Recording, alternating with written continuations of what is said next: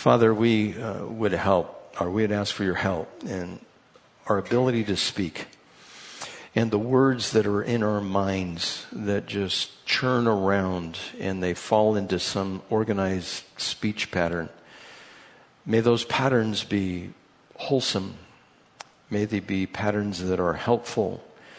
May they be patterns that speak of you and your kingdom and not of the ways of the world and not the vitriol and the harsh criticism and just the blasphemy which is out there. We know that, Father, if we have control of our tongues, we are perfect, and we are imperfect, and not until we see you will that perfection be made complete. So, Lord, as we get into your word here and we see the remaining commandments that you have for us, we pray that we could easily make them our own and repent easily when we don't. In Jesus' name, amen. Now, this idea of libel is the same as slander, except libel is put down in a written form. Could we have the exterior lights turned on over there, please? And so there are several celebrities which are out there who have had libel suits against newspapers and magazines for what they have written. Actress Cameron Diaz had a libel lawsuit against the Sun, the UK newspaper, for falsely reporting that she was having an affair with a married man, and she was awarded damages in 2005. Star magazine in 2011, Katie Holmes filed a libel lawsuit against them because they reported that she had a drug addiction, which she didn't. Kate Hudson in 2005, she had a lawsuit against the National Enquirer because they reported she had an eating disorder, and she did not. And the most famous one in recent history is Johnny Depp and Amber Heard.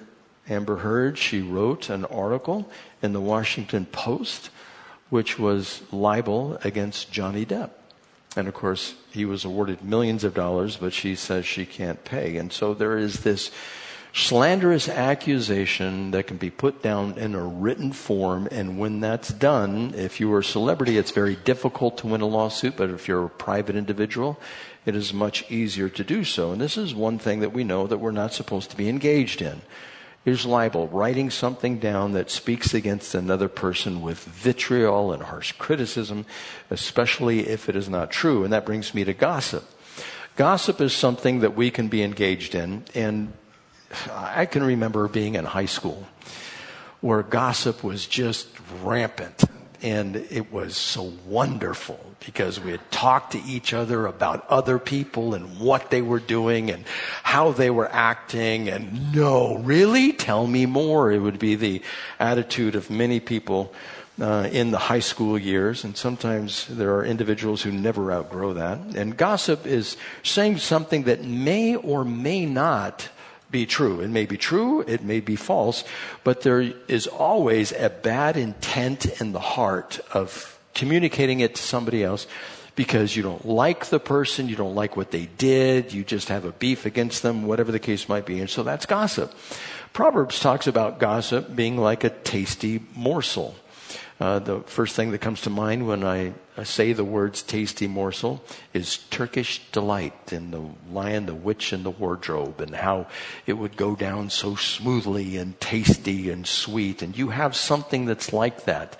Maybe it's teriyaki chicken or beef or pork, and it goes into your mouth and you just start salivating, if you like that kind of thing. Or maybe it's cookies and cream or just chocolate chip cookies. You take it in, and it's so good. You dip that in milk and you put it down. That's what gossip is like. Only it goes down into the soul, and the soul goes, oh, this is so good. This is so wonderful. And gossip, we're not supposed to be involved in engaging in gossip, talking about other people, whether it's true or false, that paints them in a bad light, and the intent in your heart is to make sure others know what is going on. Then there are grumblers and fault finders. Grumblers is also described in Scripture as a murmurer, and a fault finder is somebody who is always complaining and blaming. In Jude verse 16, it talks about the false teachers, that they are grumblers and fault finders. Always finding something to complain about. Always just half under the breath, just going on and just upset all the time. And you've heard me probably say this before. Remember the old Popeye cartoons? He would walk around and go, and he'd pull out his pipe, and Bluto would be there because these are the black and white ones. And he was always murmuring underneath his breath. He was always upset about something, and except when he saw olive oil, then he just perked up a little bit. But the rest of the time, he was just murmuring all the time. Now, there is something else in a legal document that it tries to prevent people from saying anything bad or reproachful about a person or a company, and it's called a legally binding non-disparagement agreement. And if you sign one of those, you cannot say anything at any time that is disparaging, that is slanderous, that is bad in any way towards an individual or towards a company. And they have these documents. They have other documents like this. I've been to some very wealthy people's homes, and I had to sign a non-disclosure agreement before I even got into the rest of the house. And the person that made me sign it, they were an actual maid. You know, they had the whole get up, and then like a butler is there and all that stuff, and I walked in, and you may not talk about anything that you see in this house at any time, inside or out, and if you do, we will kill you. You know, basically what it says. And so there are attempts to get people to stop divulging information, and especially in this context, to try to get people to stop saying bad things about anybody at any time. Now, the Lord has given us His Holy Spirit on the inside, and that is our legally binding non-disparagement agreement. He is the one that says, don't disparage anybody. Don't talk evil about anybody. Don't gossip about anybody. Don't slander anybody. And that brings us to the next subject here. Slander is to make false and malicious statements about somebody. And this is verbal. The same thing with libel, only libel is written down. But slander is something that is verbal. Well, now we know Scripture says in Philippians 2:14, we're not supposed to complain about anything. And that is literally anything we're not allowed to complain about. But we love to complain. We love to talk about what is wrong, and we need to set things right. And the term, again, slander refers to false statements made by one party against another. Slander is communicated verbally with the intent to defame in order to cause humiliation or disgrace or malign somebody. That is what slander is. And it's one of the sins of the tongue. In 2 Corinthians, there's a whole list in chapter 12 and verse 20. Paul is talking to the Corinthian church, and he says, for I'm afraid when I come, I may not find you as I want you to be, and you may not find me as you want me to be. I fear that there may be quarreling, jealousy, outbursts of anger, factions, slander, gossip, arrogance, and disorder. And I'm sure he knew that that was going on in the church in Corinth. The church in Corinth was a mess. Just a total mess of everything that they were involved with and the practices that they had there. And Paul was trying to be gracious, but at the same time, he's going, knock it off. Stop doing this. And all of these things that are listed in 2 Corinthians chapter 12, verse 20, usually come out. The one jealousy may not come out this way, but it comes out with the tongue. The tongue expresses like outbursts of anger. Have you ever seen somebody have an outburst of anger? They just go ballistic. They go nuts.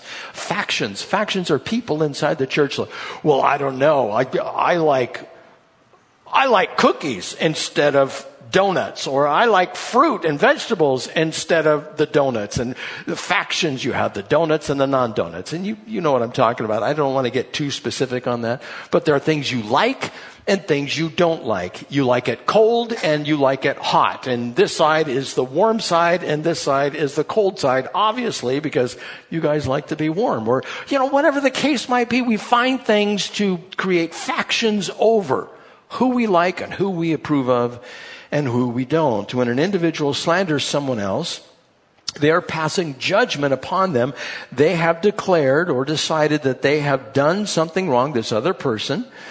And either they have acted inappropriately or they have said something that is incorrect or outright false, and as a result, something is said in a derogatory fashion in order to correct the record and to do them harm. So if somebody does something you don't like, you want to speak against that. And you want to say, well, they're just a gossip and they're a slanderer, and this is what I'm going to tell you about them and what they have done. And so we like to take back ground that has been seceded and somebody else has taken. And you might say to yourself, or I might say to myself, I am not going to let them get away with that. And it's payback time. And you know, the Lord says, do not repay evil for evil. It could also be that someone just has a dislike for another individual and chooses to slander them for no good reason. Again, in high school, I don't like them. Why? I don't know. I think there's a country song about that. I don't like them, but I don't know why. But give me a minute and I'll think of a reason why I don't like them. And we have that with human beings because we're sinful. We have likes, we have dislikes, and there are people we like and people we don't like. Now, slander is always directed to others rather than to its object. If you don't like somebody, you never go to them, if you're slandering, and say, well, you know, I don't like you and what you did, and this caused me harm, and it made a problem for me over in this area. And we don't do that. If we slander somebody, and all of us at one time or another have slandered someone, we go to someone else, and we tell them what we think. It can be malicious insults about the individual. Again, you want to malign them. And we're not supposed to engage in that. We're supposed to keep our mouths shut when it comes to anything that is unwholesome. Ephesians 4:29. If you don't know it by now, you could look it up. And so we want wholesome talk coming out of our mouths. Now, the Jews were warned about this type of practice where they deliver just critical insults to somebody because they disagree with what they have done, some action they've taken, and Jesus is condemning them for it.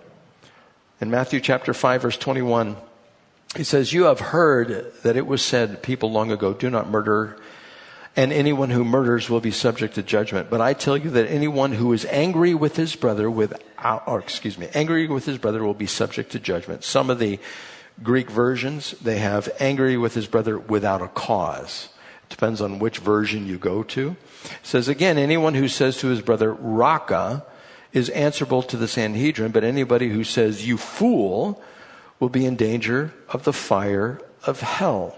And so these are all curses that people are bringing to other individuals, specifically the Jews, the Sanhedrins, the Levites, and the Pharisees. They would do this. They would just get down on somebody and they would say things that were just horrible about these individuals, and they would walk away. And Jesus says, you better not do this, because if you do this, you're going to be in danger of hellfire and judgment if you just let your anger fly. And we know that Scripture says the fool gives full vent to his anger. And somebody who does that, you can immediately in your heart label them as a fool. You wouldn't want to turn to the person next to you and go, that person's a fool. Like, because what is that? It's kind of like, yeah, everybody knows that they're a fool, but you're just continuing it. And then that person will go tell somebody else when they get home. Maybe it was a sporting event and, you know, there was this fool there. And you're just talking about these foolish people. You don't have to describe who a fool is. A fool is evident to everyone who is out there by the way they conduct themselves, the things that they say. You don't need to repeat it. It is obvious. So, in the context that is being delivered here in Matthew chapter 5, verses 21 and 22, where they're angry with somebody, or they say Raka or you fool, and it's a curse to say Raka. In the context, it's the people that do that are thinking that they are superior, that they are better than the one that they are criticizing. They become maybe angry over the incompetence of others, thinking that they are more competent. They mean to belittle and berate. Now, this can often happen inside a family unit where the father maybe berates the children, or the mother berates the children. The father might say something like, you'll never amount to anything. Or they say, well, just be a man, or, what are you doing as a girl? You're not acting appropriately, but they use language that is just demeaning and putting them down. And Jesus would tell us, no, we're not supposed to be doing that. But what about this idea of rebuking? There's a fine line between rebuking and berating. The person who rebukes intends it for the individual's good. The person who berates wants to destroy the individual. And so there is this idea of correction. Proverbs chapter 27 verse 6 says, faithful are the wounds of a friend, but the kisses of the enemy are deceitful. And that's the King James.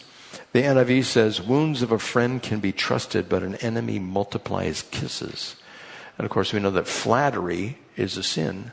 And so somebody who comes along and brings correction to you, an admonishment, or even a rebuke, if they love you, they're going to tell you what is going on and what is wrong and how you need to correct things. And they may even raise their voice a little bit. And they may start pointing at you a little bit. And when that happens, well, the idea is you have in mind to correct an error to set the person right. The berating is you don't want to set them right. You just want to tell them how wrong they are. And so there's that fine line. You have to check the motivations in your heart. So getting back to this, we have libel, we have gossip, we have a grumbler or fault finder, a murmurer, a mutterer. And then specifically slander is listed here in James chapter 4, verse 11. And that's our text here this morning. It says, brothers, do not slander one another. Now, why did he have to say this? Because they're slandering each other. It's obvious from the text. Anyone who speaks against his brother or judges him speaks against the law and judges it. When you judge the law, you're not keeping it, but sitting in judgment on it. There is only one lawgiver and judge, the one who is able to save and destroy. But you, who are you to judge your neighbor? So he says in the context of slander, if you do that, you have passed a judgment on that individual. And you may not have all the information. And God says, do not do it. And so this judgment, it says, when speaking evil of someone, you place them under your scrutiny and judgment, which is reserved solely for the lawgiver, which is God himself. We are not to pass judgment on individuals like that. And when we slander, we do. We tell God to move over. I have something to say about this individual, and it is not good. Just turn on the news. You turn on the news and you will, I promise you, you're going to see slander on both sides of the aisle. They come out, they're just terrible. Ron DeSantis. I like Ron DeSantis. The guy is a Boy Scout. I mean, literally. He's a Boy Scout. And he was in JAG in the military, and he went to Yale and Sigma Cum Laude, and I think he went to Harvard as well. And he's doing, I think, a pretty good job down in Florida. And there were some people on The View that came out and called him a Nazi. It's like, well, how do you say something like that about this guy who seems to be doing a lot of good? And it has to do with having a biblical worldview.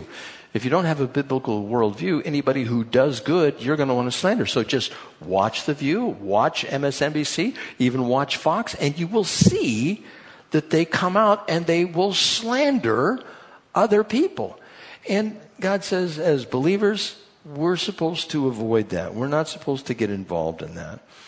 He goes on in verse 13, now listen, you who say today or tomorrow we will go to this city, to this or that city, spend a year there, carry on business, and make money.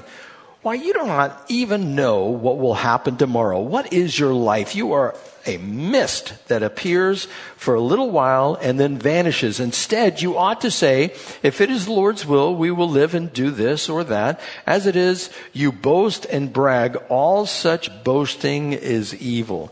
Now, we make plans, and I think it's good to make plans to forecast what you would like to do. You can even make lists of what you would like to accomplish. But this idea, if you're leaving out God, say, I am going to do this. I'm going to accomplish this, and I'm going to get that degree. I'm going to rise through the ranks of this company. One day I will be CEO of this company. You make all these plans in your head, but you never talk about God or reference Him. Like, maybe He has a plan on this? I was thinking about this the other day. In my particular line of work, I'm a gardener. That's what I do. I garden. And I used to hate it with a passion. My father did some of this. He used to be a newspaper man, and he ended up going into gardening and maintenance and, doing some contracting and stuff. And I just hated it. Pull that bank of weeds that is 10,000 square feet. Every single weed has to come off of there.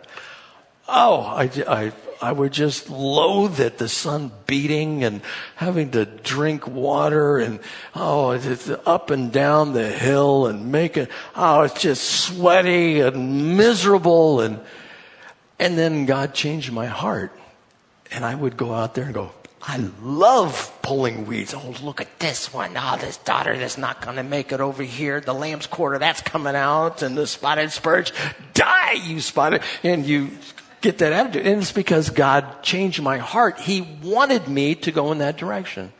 He wanted me to be involved in construction on the outside. And I was heading in another direction. And I never thought to say, well, if it's the Lord's will. I was going to be a civil engineer and a pilot before that. And God said, no, you're going to garden. You're going to stick your fingers in the soil and you're going to love it. And I do. I love it. And God has a way of directing where we're supposed to go. Anything that we're doing as far as a vocation is concerned, do you think God had a hand in that? Getting you there with your desires that you had? He has led us. Now, if you hate your job and you are just so dissatisfied and you wake up in the morning and you start slandering your boss and you even put down little notes how you hate that and you hide them around the office or whatever you might do, maybe God's moving you out somewhere, maybe in another direction to do something else. But we should not boast about what we're going to accomplish. God wants us to do something. He has a plan for every one of us. And we just need to say, well, I think this is God's will, and I'm going to go in this direction. He has given me the desire in my heart, and I'm going forward.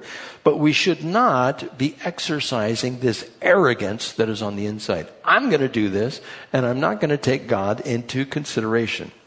Now, previously, in the book of James, we have this idea, what causes fights and quarrels among you, the quarreling that goes on with those that James is writing to, how it is good to resist the devil, how it is good not to slander, how it is good to judge correctly and not judge incorrectly, and it is not good to be boastful. Then James goes on to write, anyone then who knows the good he ought to do and doesn't do it sins. So if we know that we're supposed to give credit to God for anything that we do and we don't do it, well, that is sin. If we get involved in slandering somebody and we know we shouldn't do it, well, that becomes sin. If we know we're not supposed to quarrel and yet we like getting into a good argument, a good fight, God says, no, that is sin. Well, what about just in general doing good? What is good and what is not good? We know that Scripture tells us what good is. We all have opportunities that present themselves that God has foreordained for us to be involved in. He places things in our paths that we're supposed to do, things we're supposed to accomplish. And it can be that He's directed you in a particular job to be a witness at that job to those people who you talk to. I get to do this on a semi-regular basis. Once 5 times a month, I'm talking to somebody about just stuff, about a biblical worldview, about the politics and the morality of the politics, or about Jesus Christ and salvation. I get these opportunities and I relish them. I enjoy those conversations that I have with people, and I try to gently lead them. Most of the people that I talk to, they're not believers, and I try to gently lead them into the biblical worldview, and I believe God has called me to do that. I believe He's given me the information in the Bible that is necessary to talk to particular individuals at particular times and explain to them what's going on. But there are some who are just so stubborn, they will not change their opinion, no matter what you tell them. But God says, be a witness anyhow. Let them know what's going on anyhow. And let them know through a mild admonishment that I think what you're doing is not quite correct or it's not beneficial. And God calls us in these particular opportunities. And He calls us to open our mouths. Not just do things with our hands, but open our mouths. Now, for us as a church, we have had plenty of opportunities to do things with our hands. I started recalling some of the things that we have done as a church. One of the last things that we did, we went to Houston and we worked on some houses flooding. We refurbished and hung drywall in somebody's house that had a flood. And they were believers. We were doing a job for a group of believers. We went to Bay St. Louis where there were a bunch of non-believers. And we made several trips going there, and we worked in the tent cafeteria that was there, and we went out and we helped people and fixed their homes and did mucking. Same thing with New Jersey, Hurricane Sandy that was there. We've been down to Mexico, and we built some houses for people down in Mexico, whether in an orphanage or building the 12 by 14 sheds that are there that they turn into houses. We've been to Cambodia and Africa and Vietnam. We help take care of the pregnancy center. We send people to or support people in Croatia and San Quintin and orphanages in Mexico. We have other building projects, like we went up to Paradise, California when they had the big fire up there. And then COVID hit, and we haven't done anything for a while. We haven't gone out in a while. And normally I get a call from somebody, and they will let us know, hey, there's this opportunity, and I bring the opportunity to you, and we go do it as a church. But like I said, COVID kind of put a stop to that. And I'm waiting to see how the Lord provides for us the opportunities. And then when we go, it's our job to witness to the people if they're unbelievers. I can remember doing a couple of jobs with all of you and had a chance to talk to the owners of the houses. And some of the needs are really just overwhelming. And I'll get into that in a minute, but it's this idea that we have these opportunities that present themselves, and it's always going to involve some type of sacrifice in order to fulfill them. It's always going to cost you something when you go out and you help people. Now, the reason we don't sacrifice is we don't want to be inconvenienced. We don't want to get sick or injured. Let me tell you, if you ever have the opportunity to go on a trip, whether to Vietnam or Cambodia or Africa, you can bet almost 99.95% you're going to get sick. And I can remember one trip, I had a buddy. His name was Sean. And we're in this little hotel room, and both of us got the ick. And I just hoped that he wasn't in the bathroom when I needed to use the bathroom. And it was just back and forth for 2 days. It was like that. It was just miserable, absolutely miserable. And I thank the Lord for Cipro and for ivermectin and taking those. You know, some people have malaria and they take the ivermectin for that. And it's being inconvenienced. And it never happens at a convenient time. And you want a nice facility to go to when you start to feel like that. And the most you have is a hole in the ground. And it's like, you want to go on a trip like that? And the mosquitoes and the nets, and there's no shower, and you got to pour water over your head, and you got to wash, and it's cold out there in the morning, and you have cold water to wash with, and people go, whoo, when they pour the water over their head. And it's just like that. And if you have a regular bathroom, go, a bathroom, if you have something like that, or a shower, but don't put the water in your mouth because you'll get sick if you put the water in your mouth. And you fill up the sink with water and it's brown. It's not, clear like it is here. And there's all these inconveniences, or your flight gets delayed, or there's the turbulence in the jet. I think I told you one jet flight over Africa, we jumped or fell like 1,000 feet in a second, and the whole plane started screaming, and I looked at Drew, he was up there, and he's like, yeah, this is the way it is, and you just deal with what's there. It's inconvenient. We don't like to be inconvenienced like that, but it's all to get the gospel to open up your mouth, even though you're helping them to one degree or another. And it's difficult. It is hard to do that. So again, what keeps us from doing good? Well, it can be selfish ambition. I don't want to do that. Pride, lack of humility.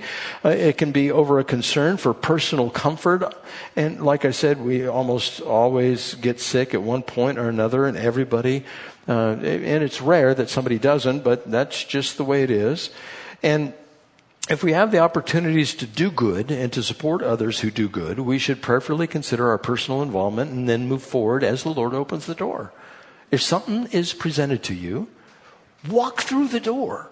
Just do it. And people can be afraid to do that. Well, what about the unknown? There are always unknowns. There are things you're going to run across that you have no idea.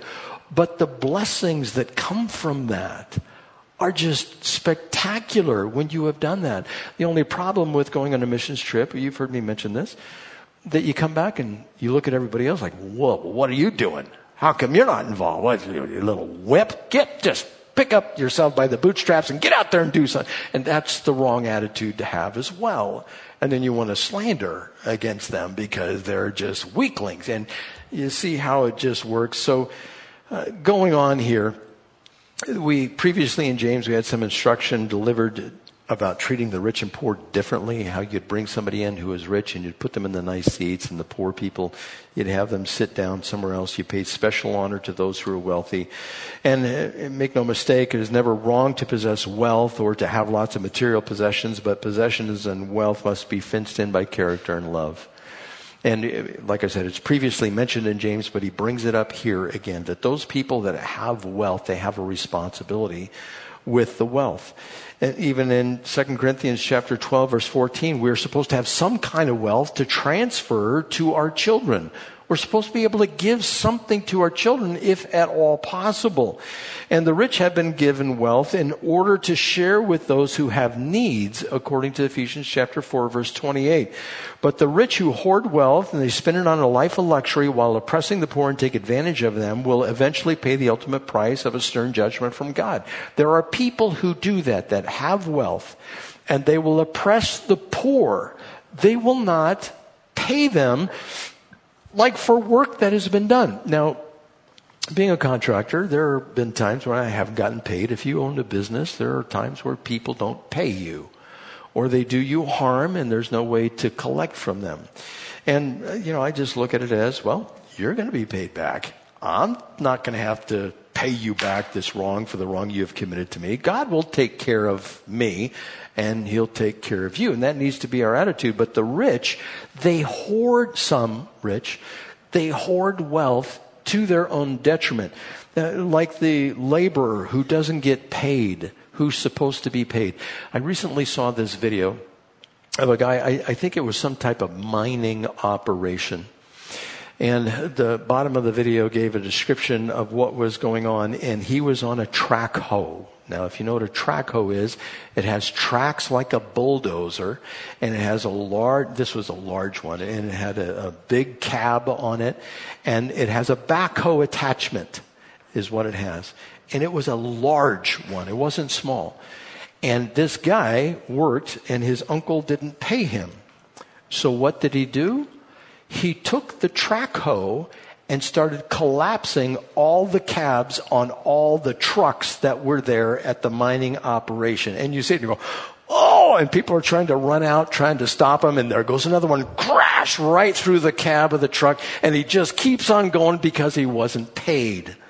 Now, we're not supposed to do stuff like that. If we're wronged, okay, the Lord's going to pay you back, and I'm not going to have to worry about it, and he's going to take care of me. He takes care of the sparrows, and even though it's an inconvenience, I'm not supposed to worry about it. And so these rich people who will not pay for whatever reason their employees, they are under a curse. They're going to be judged by that. Or anybody who hoards wealth, and they do so to their own detriment when they have the ability to help somebody else and they don't do it, God says, that's not good. And the verse 1 of chapter 5, it says, now listen, you rich people. Now, the way that this is written in English, now listen, you rich people. He doesn't say, now those who are wealthy. He goes, now listen, you rich people. And it's like, perk up your ears, pay attention to what's going on. Weep and wail because the misery that is coming upon you. Now this is a rebuke. Your wealth has rotted and moths have eaten your clothes. Your gold and silver are corroded. Their corrosion will testify against you and eat your flesh like fire. You have hoarded wealth in the last days. And so he's not being kind here to those people who are wealthy. Remember who he's writing to. The 12 tribes of Israel, the Jews who are hoarding their wealth. So there was a failure to help those who were in need when the rich had the ability to help. Now, this is difficult as a church. Like I've said before, previously here in the message, we have been to places where the needs have been overwhelming. And there is no way to meet the needs of everyone. And care must be employed because of the harm that it may cause rather than doing good in those situations. Large crowds may not be able to be helped to the fullest extent. Having something but not having enough for the entire group can be extremely damaging. You know, in years and years ago, Patty and I, we went down to Mexico to the dump down there.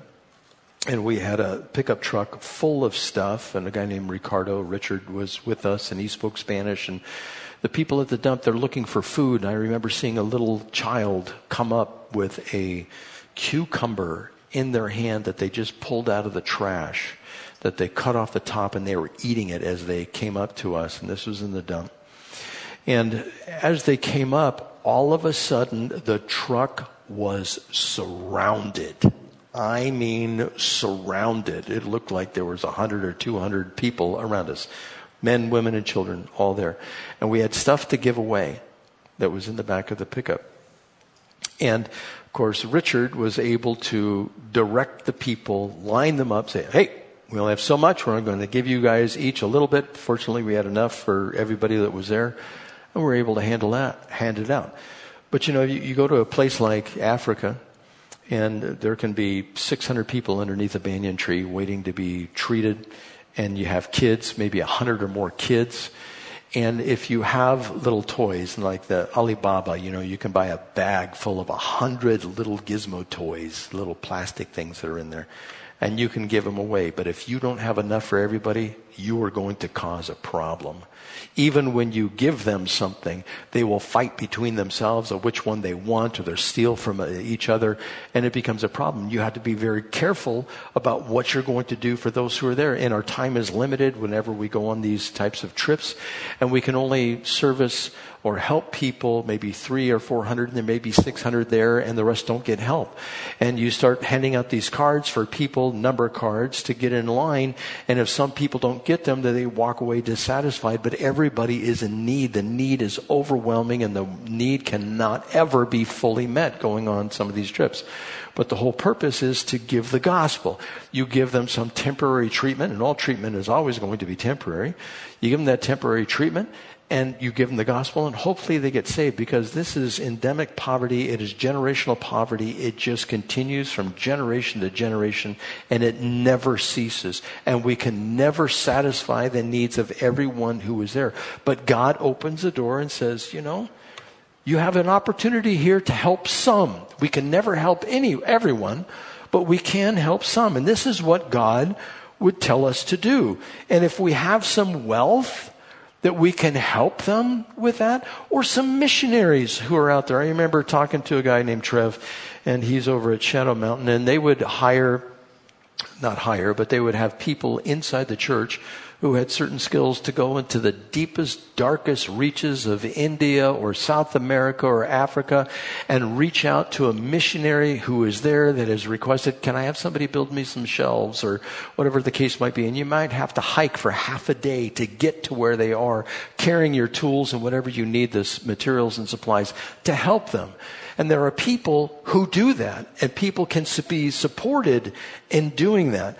But again, the reason that we don't do this, and the reason that rich people hoard, is because of selfish desires, where I got mine, go fend for yourself. And that is being communicated through those Jews who James is writing to here. And he gives an example. Verse 4 says, look, the wages you failed to pay the workmen who mowed your field are crying out against you. The cries of the harvesters have reached the ears of the Lord. So that's what the rich were doing back then. They would hire people and would not pay them. Leviticus 19:13, do not defraud your neighbor or rob him. Do not hold back the wages of a hired man overnight. This is the same as stealing. If you hire somebody, pay them what you agree to pay them. Now, on the flip side of that, I've hired a lot of people, a lot of day workers, and they'll come out, and in the middle of the day, it's hard work, they'll say, oh, you know, this is really hard work. I think you need to pay me more. I won't comment about what I did in those cases, but you get the idea. That is also not good.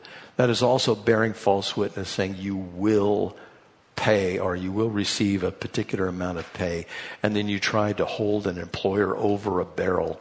Unions, they may be good in some cases. I don't know about overall, but that happens in unions all the time. You will pay us more, or we're going to make you suffer. It's like, wow, that's a Christian value, isn't it? No, it's really not. And I'm not going to take out the rich who take advantage of the employees who are there. There's always that problem, but there's the flip side as well. So verse 5 says, you have lived on earth in luxury and self-indulgent, referring to the rich. You have fattened yourself in the day of slaughter, bless you. And verse 6 says, you have condemned and murdered innocent men who were not opposing you. And in this particular case, the rich would take the poor into court, and they would hold them hostage, and they would receive money from them as a court judgment because they could pay off the judges, whatever the case might be. And God is saying through James, you are condemned for this type of behavior. And so we know that James comes out strongly. Verse 2 again says, your wealth has rotted, your moth has eaten your clothes, your gold and silver are eroded. And so for those who hoard their wealth, judgment is certain. But in the new heavens and new earth, I believe we're not going to have money. Everything that we think of that's down here, we're not going to have in the new heavens and new earth. He says everything is going to be new. It's going to be something brand new. We're not going to have to exchange money. Now, Proverbs says that a laborer's appetite works for him. His hunger drives him on in chapter 16, verse 26. So what motivates you to work? I'm hungry. I need some money to buy some food to stay alive. In the new heavens and new earth, you don't have to eat. You don't have to drink. You're going to stay alive. So you have no motivation to go out and do a job. Although I think there's plenty we're going to do. The motivation is not going to be, I'll starve if I don't work. It's not going to be like that. And we're not going to need money. If God asks us to do something, yoo-hoo, I'm out, I'm doing it. No problem. You're going to be zealous to do it, whatever it is. And there's not going to be anybody who's poor anymore. Everybody is going to own everything. Jesus says, I'm going to give you my throne. You're going to rule and reign with me on my throne, is what he tells us. And we're not going to lack for anything. And so the motivations are going to be completely different. And all the sin that was here, we're not going to remember it. Isaiah chapter 65 tells us that. It's not going to come to mind. It's just going to all pass away. It's completely new. Everything that we know about this earth, it's going to be completely new in heaven. And so we're not even going to have to worry about this. This is instruction for us here on this earth. And this instruction, we're not even going to have to remember in the new heavens and the new earth. And that's hard to fathom. But there are warnings against wanting to get rich. Proverbs 23:4 says, do not wear yourself out to get rich. Have the wisdom to show restraint, but cast but a glance at riches. And they are gone, for they will surely sprout wings and fly off to the sky like an eagle. And wanting to get rich, it can affect your health. The sleep of the laborer is sweet, whether he eats little or much, but the abundance of the rich permits him no sleep. Now, I know as we get older, we have a tendency to sleep a little less, and you wake up and your brain is just going a mile a minute. And you go, calm down, brain. And you want to I just want to sleep. And you're worried about everything that is going on. And the rich, they worried about their wealth. And going on here in verse 7, a couple of more exhortations, encouragement. Verse 7 says, be patient then, brothers, until the Lord's coming. See how the farmer waits for the land to yield its valuable crops, and how patient he is for the autumn and spring rain.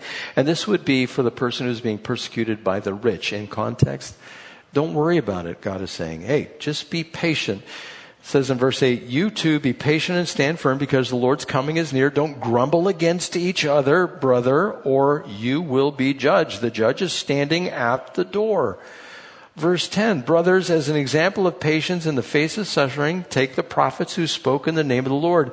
As you know, we consider blessed those who have persevered. You have heard of Job's perseverance and have seen what the Lord finally brought about. The Lord is full of compassion and mercy. Above all, my brothers, do not swear, not by heaven or by earth or by anything else. Let your yes be yes and your no be no, or you will be condemned. Now, this is kind of cryptic here. What do you mean, you swear an oath? Are we not allowed to swear oaths? Can you go to court?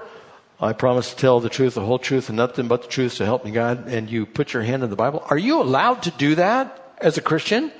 Because it says here, let your yes be yes and your no be no. Do you tell the judge, look, judge, I don't need the Bible. I'm just going to let my yes be yes and my no be no. And people who don't believe the Bible, if they put their hand in the Bible and say, I solemnly swear to tell the whole truth, nothing but the truth, so help me God. They don't believe in God.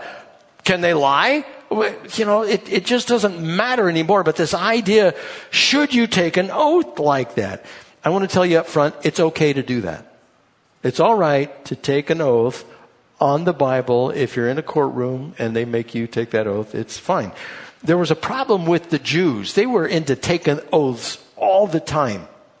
And these oaths that they were taking, they were actually a reason to lie, is what they would do. In Matthew chapter 23, verse 16, Jesus condemns them. He says, woe to you, blind guides. You say if anyone swears by the temple, it means nothing.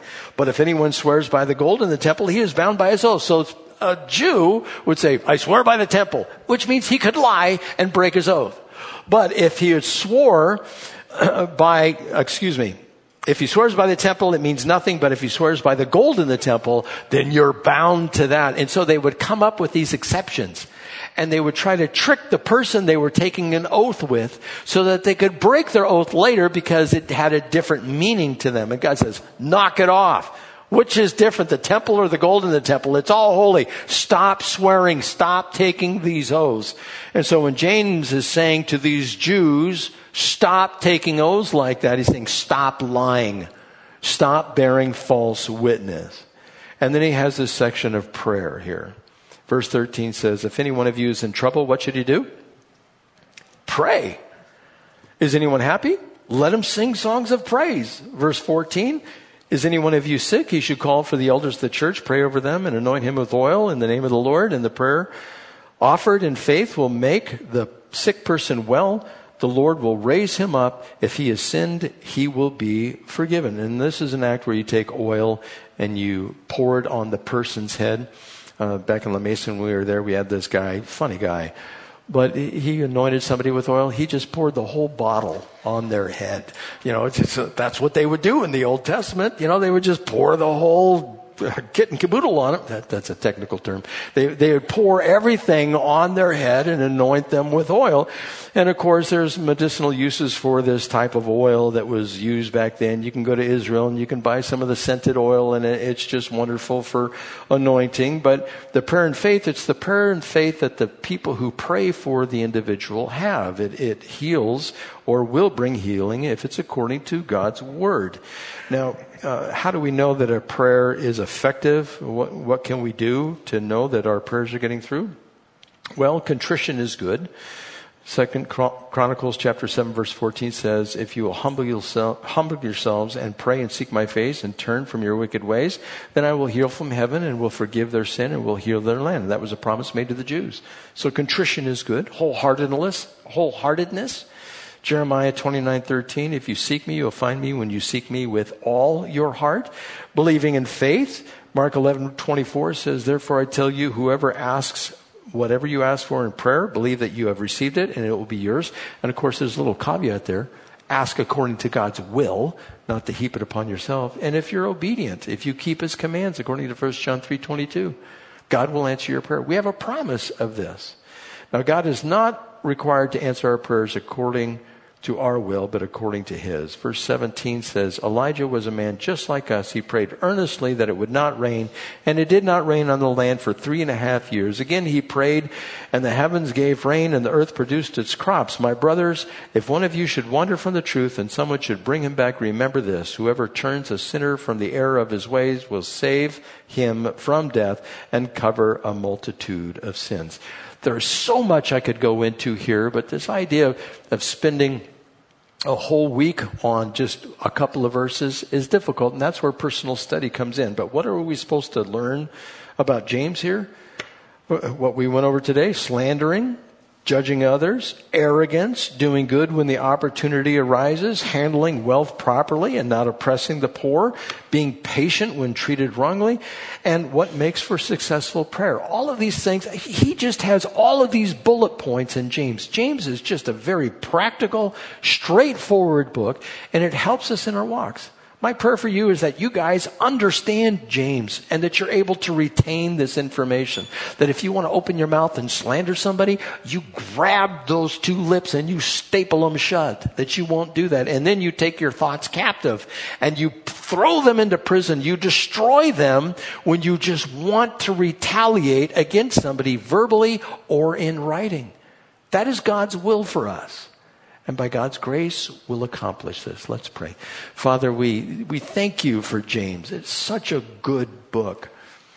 I would ask, Lord, that we could put all of these things into practice, that it would come to mind whenever we desire to sin or be bitter or want to slander or libel or get into altercations or quarrels. Lord, you know our flesh, that we are weak. But we would ask for your help, that you would fill us with your Spirit, that we'd be able to walk in the spirit of love, even though when we are being maligned and mistreated. May we have your heart for those people who are involved in that, and may you quickly, of course you do, Lord, forgive us. May we come to you quickly, I should say, and ask for your forgiveness when we fail in this.